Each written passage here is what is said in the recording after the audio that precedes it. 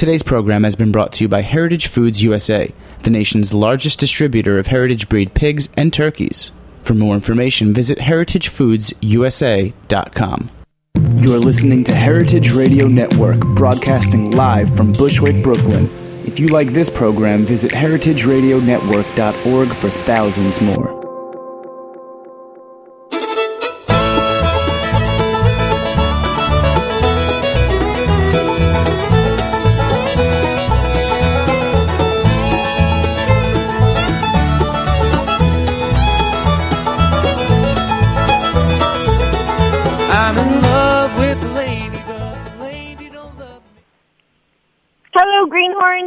Severin. This is Greenhorns Radio. I'm here for another episode, and this one focused on the Grange, an incredible institution from the 1860s, which is undergoing a revival, and one of the areas of the strongest revival is in California, and I'm joined today by Grange Master, California State Grange Master Bob McFarland. Welcome to the show, Bob. Thank you, Severin. I'm glad to be on.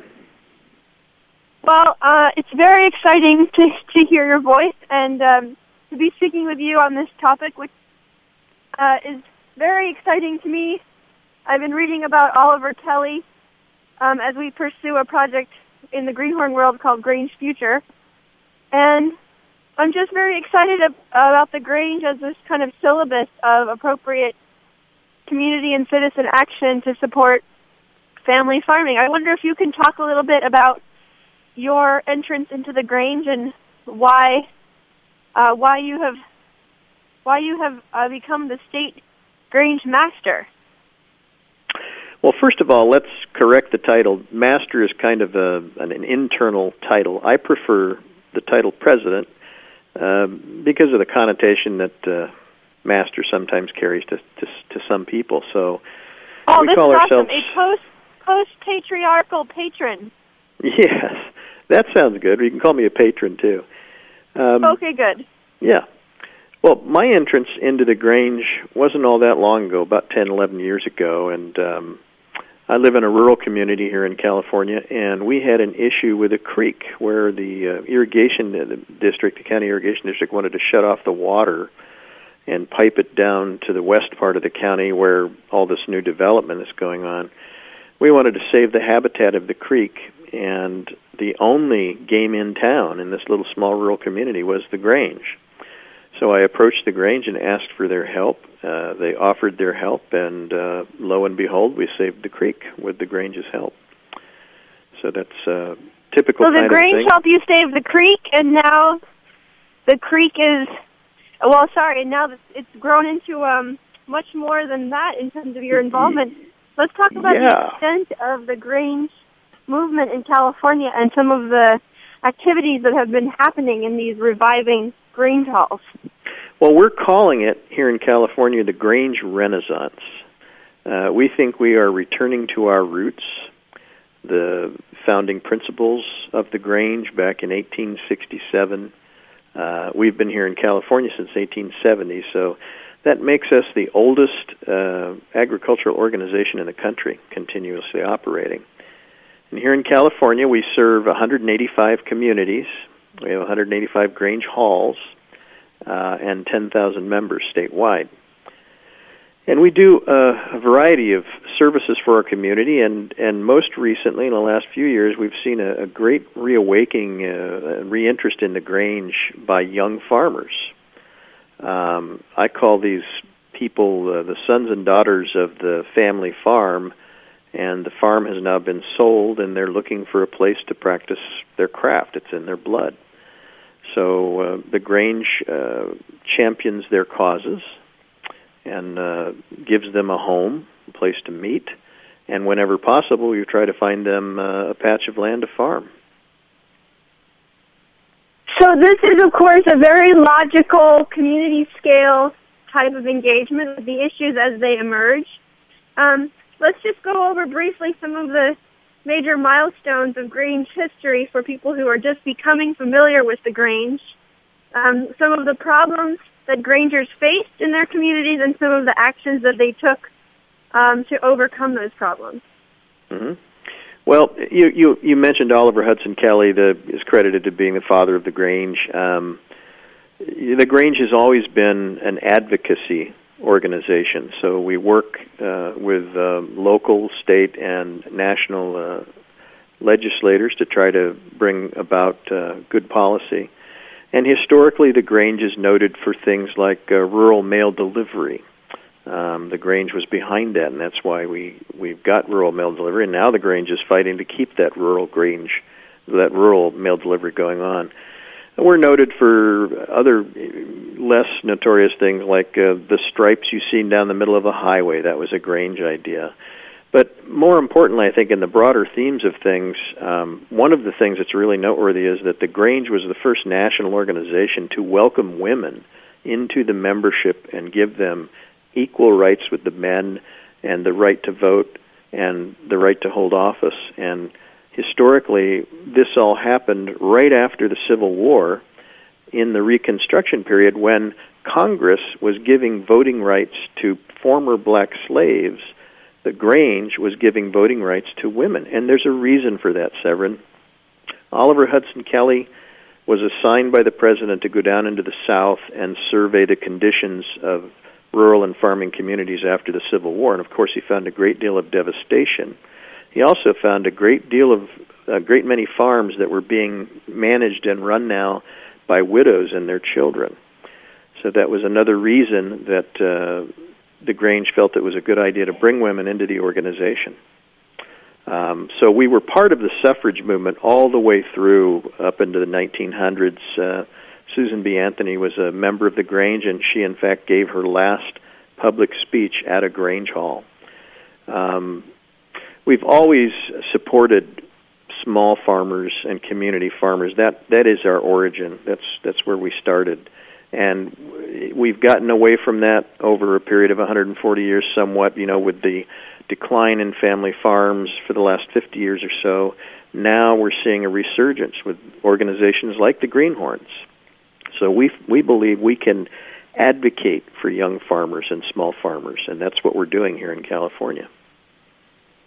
Well, I occasionally hear from Grange liaisons around California where they're passing the Greenhorns DVD from hand to hand and emailing us and saying, is it okay that we don't, buy a new DVD, we're just sharing. And of course we say that's so wonderful. And but some of the things that are going on in California Granges are not just the old traditions of rural mail delivery, but farmer education, small grain infrastructure. Could you maybe tell a few little stories about some of the projects undertaken by these little community consortia in the Granges? Sure. We have, as I said, 185 Granges in California. I'd say about 20% of them now are what I would term as progressive Granges, meaning that they're trying new things. And that includes support for their communities and small farmers. It basically, if you had to put it in a nutshell, it's all about making healthier communities where our Grange halls are located. And that's through education in the schools. That's through on-hands training. We have a new agricultural school in California sponsored by the Grange. We're very proud of it. It's a 7-acre farm, and we're going to have students showing up this spring for the first time, and it's going to be a dirt-under-the-fingernails experience for people that want to learn how to become a beginning farmer. Legislatively, we're very active. The Farm Bill just passed with part of it saying that now industrial hemp is legal in the United States under certain limitations. Well, in September here in California, we were able to get Governor Brown to sign the Grange legislation making industrial hemp legal in California. So I think this year we're going to see farmers in California growing industrial hemp legally for the first time in, 80 years? And that's a big opportunity for young farmers. Industrial hemp, I'm sure you know, is a very sturdy, useful plant. And it's easy to grow, grows almost anywhere. It's easy on the earth, easy on water consumption, something we're all concerned about. So the Grange was happy to sponsor that. We also are in partnership with a coalition of 15 organizations here in California that includes groups like Center for Food Safety, Environmental Watch, Pesticide Watch, Label GMOs, which was Prop 37 here in California. This year we're going to see a bill in the California legislature to label GMOs. We already have a legislative sponsor. We didn't think we would get anybody, but lo and behold, we have someone. That's historic. And a lot of what the Grange has been able to do legislatively in the last few years has not only taken that progressive direction to embrace more small farmers and communities, but it's really helped us with our clout, with our legislators. We're being invited to give witness to certain bills and sit on panels and things like that. So the Grange is reemerging from a period of 30 years of dormancy. We couldn't be happier. Well, and of course, the tradition of women in the Grange, and so much of the programming of the Grange oriented around the conditions, the kind of mental ecology of farm women and their capacity to cope with the strains of rural living, is in fact echoed by a lot of the work that we're engaged with as Greenhorns of helping people keep their spirits up and their kind of professional trajectory on track as they deal with the struggle of entering agriculture. And this GMO legislation really echoing in the tradition of anti-monopoly posture that the Grange assumed against the railroads and during the populist period. What do you think is coming up next? How do you counsel people who are just pricking their ears up at this Grange revival? How can they get involved? What do you see coming? I counsel young farmers to find their local Grange. I've worked with groups like Transition. I'm sure you're familiar with Transition. The Greenhorns, we're just now starting to develop a good relationship. I'll be at the event on March 8th in Healdsburg. I think, are you going to be there, Severance? I'm going to be speaking and giving my little slideshow. Well, I'm looking forward to meeting you in person. Me too. So we're also partnering. I want you to be ready to be pulled up on stage. Yeah. Well, I'll practice my tap dance. Okay. The Young Farmers Guild is another emerging organization in California. Eco Farm is a festival celebrating small agriculture that we love to go to every year, and there's 1,500 groups there and people looking for other organizations to partner with and pursue their common goals. I think Transition's a good example. Here's a group that really has taken off in the United States, but a couple of years ago here in California they were meeting in parks, maybe a library. So we were able to talk with them, get in touch with their leadership, and say, look, you have common goals with the Grange. Why not join the Grange, make use of our halls to get your message out? And that's what's happened. So a lot of our Granges in California now have quite a few Transition members in them. And of course, this is all about healthy food and the way we grow our food, and that's taking off, as you know, across the country. The normal consumer out there is becoming aware, more and more aware each day of what they're eating, and the GMO problem is just one example of that. It's not just an economic thing. It's just not good for us. There's plenty of studies that show that this stuff needs more scrutiny before we continue to give it to our children to eat. And the big bucks out there, they're saying, well, we're going to just put all these studies under the carpet, we're going to ignore them. But more and more the word is getting out. And the Grange feels very responsible to serve not only our members, but our communities and educate them about how they can have healthier lifestyles.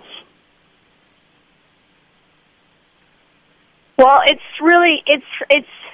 so wonderful to see a farm organization with such a long, strong lineage of commitment to the family farm economy coming out strongly in support of farmers' rights and and consumers' rights, and doing so inside of an institutional format that's really approachable by us all. And one part of the Farm Bill is thankfully over, but how inscrutable and complex is that process?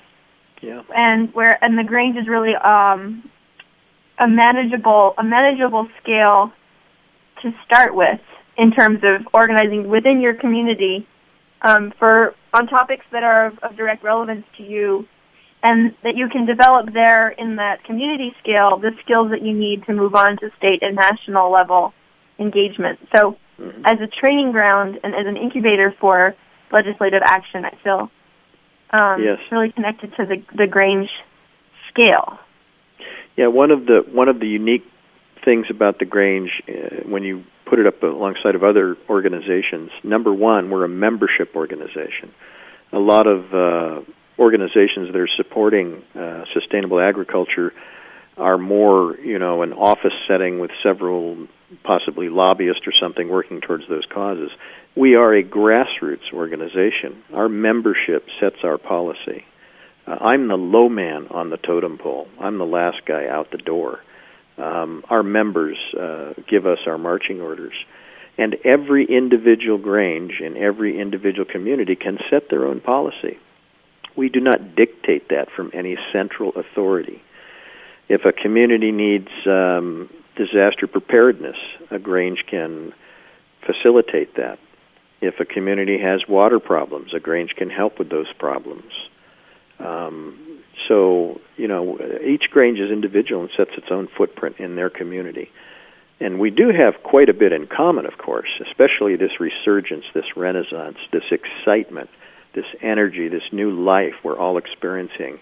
A lot of these halls, not very long ago, were dark. And now we've opened up the shades and let the sunlight in. I'll give you some statistics. Since 2009, that's when we really feel we've started to change. We have 10,000 members in California right now. 4,500 of those members have joined us since 2009. The average age of a Grange member in 2009 was 65. It is now 40. It is now 45. So the average age is dropping dramatically. And I always tell people, you know what? I couldn't stop this movement if I wanted to. It would be like standing in front of a freight train. This has got an energy and a life of its own, and we're going to continue. We're going to continue to partner with organizations like Greenhorn and Transition and Young Farmers Guild and Eco Farm. We've got a concert coming up in Sacramento. Chris Christopherson is donating his time as a benefit for the Grange. The focus was going to be on the legalization of industrial hemp. Well, we've now obtained that since we scheduled the concert, so it will be awareness. And we're going to talk to farmers and let them know what possibility would be for growing this as a valuable crop, an option to them. So the Grange, of course, industrial hemp isn't quite as profitable as non-industrial hemp, but that's good. I'm glad that well, that's true. Yeah. But I think the time will come when it will replace a lot of, it's a good thing if it replaces cotton, for example. I think eventually it will be seen as a profitable plant, and I can almost vision 5 years down the road someone walking into their local Safeway market and looking for that oven mitt that is made out of hemp instead of the other stuff, simply because it's more durable and it works better. It's an education process. Well, tell us the details on that event in Sacramento for our people to attend. Yes, that's we're calling it Hemp Aid, and it's February 22nd at the Crest Theater in Sacramento. That's Chris Christopherson. Also on the bill is John Trudell, you might know. And tickets are on sale at tickets.com. And that's in the evening, or it's a daytime? It's an 8 o'clock show. It's a small venue. It's 1,000 seats. It'll be nice and personal, up close and personal. And John, of course, has joined the Grange as another advocate for industrial hemp. It's dear to his heart. And we're very happy to partner with him and his organization. And Dr. Bronner's a sponsor. Nutiva is a sponsor. Lots of excellent people are going to be there. It'll be a fun night. Wow, what fun. Well, I hope I can come too. We are out of time for today, but I look forward to more together in person at this upcoming Grange Future Talk at Shed in Healdsburg. They call themselves the Modern Grange. It's a wonderful, pretty incredible place in Healdsburg that sells almost everything under the sun and processes grain and salami and has upstairs a cultural venue or a venue for cultural events. And I will be giving a talk about the study that we've been doing and probably drawing our Grange master, our Grange patron, our Grange president, Bob McFarland, onto the stage too. Thank you, sir. Thank you, Severin. Thank you all for joining us, and please check out the Library Sing collection of Grange history books. If you haven't gotten into Grange history yet and you want to dabble a little, we've put together a nice little reading list. Just Google Library Sing, Greenhorns, Grange. Bye-bye.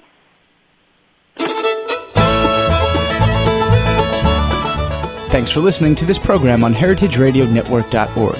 You can find all of our archived programs on our website or as podcasts in the iTunes Store by searching Heritage Radio Network. You can like us on Facebook and follow us on Twitter at @heritage_radio. You can email us questions at any time at info@heritageradionetwork.org. Heritage Radio Network is a non-profit organization. To donate and become a member, visit our website today. Thanks for listening.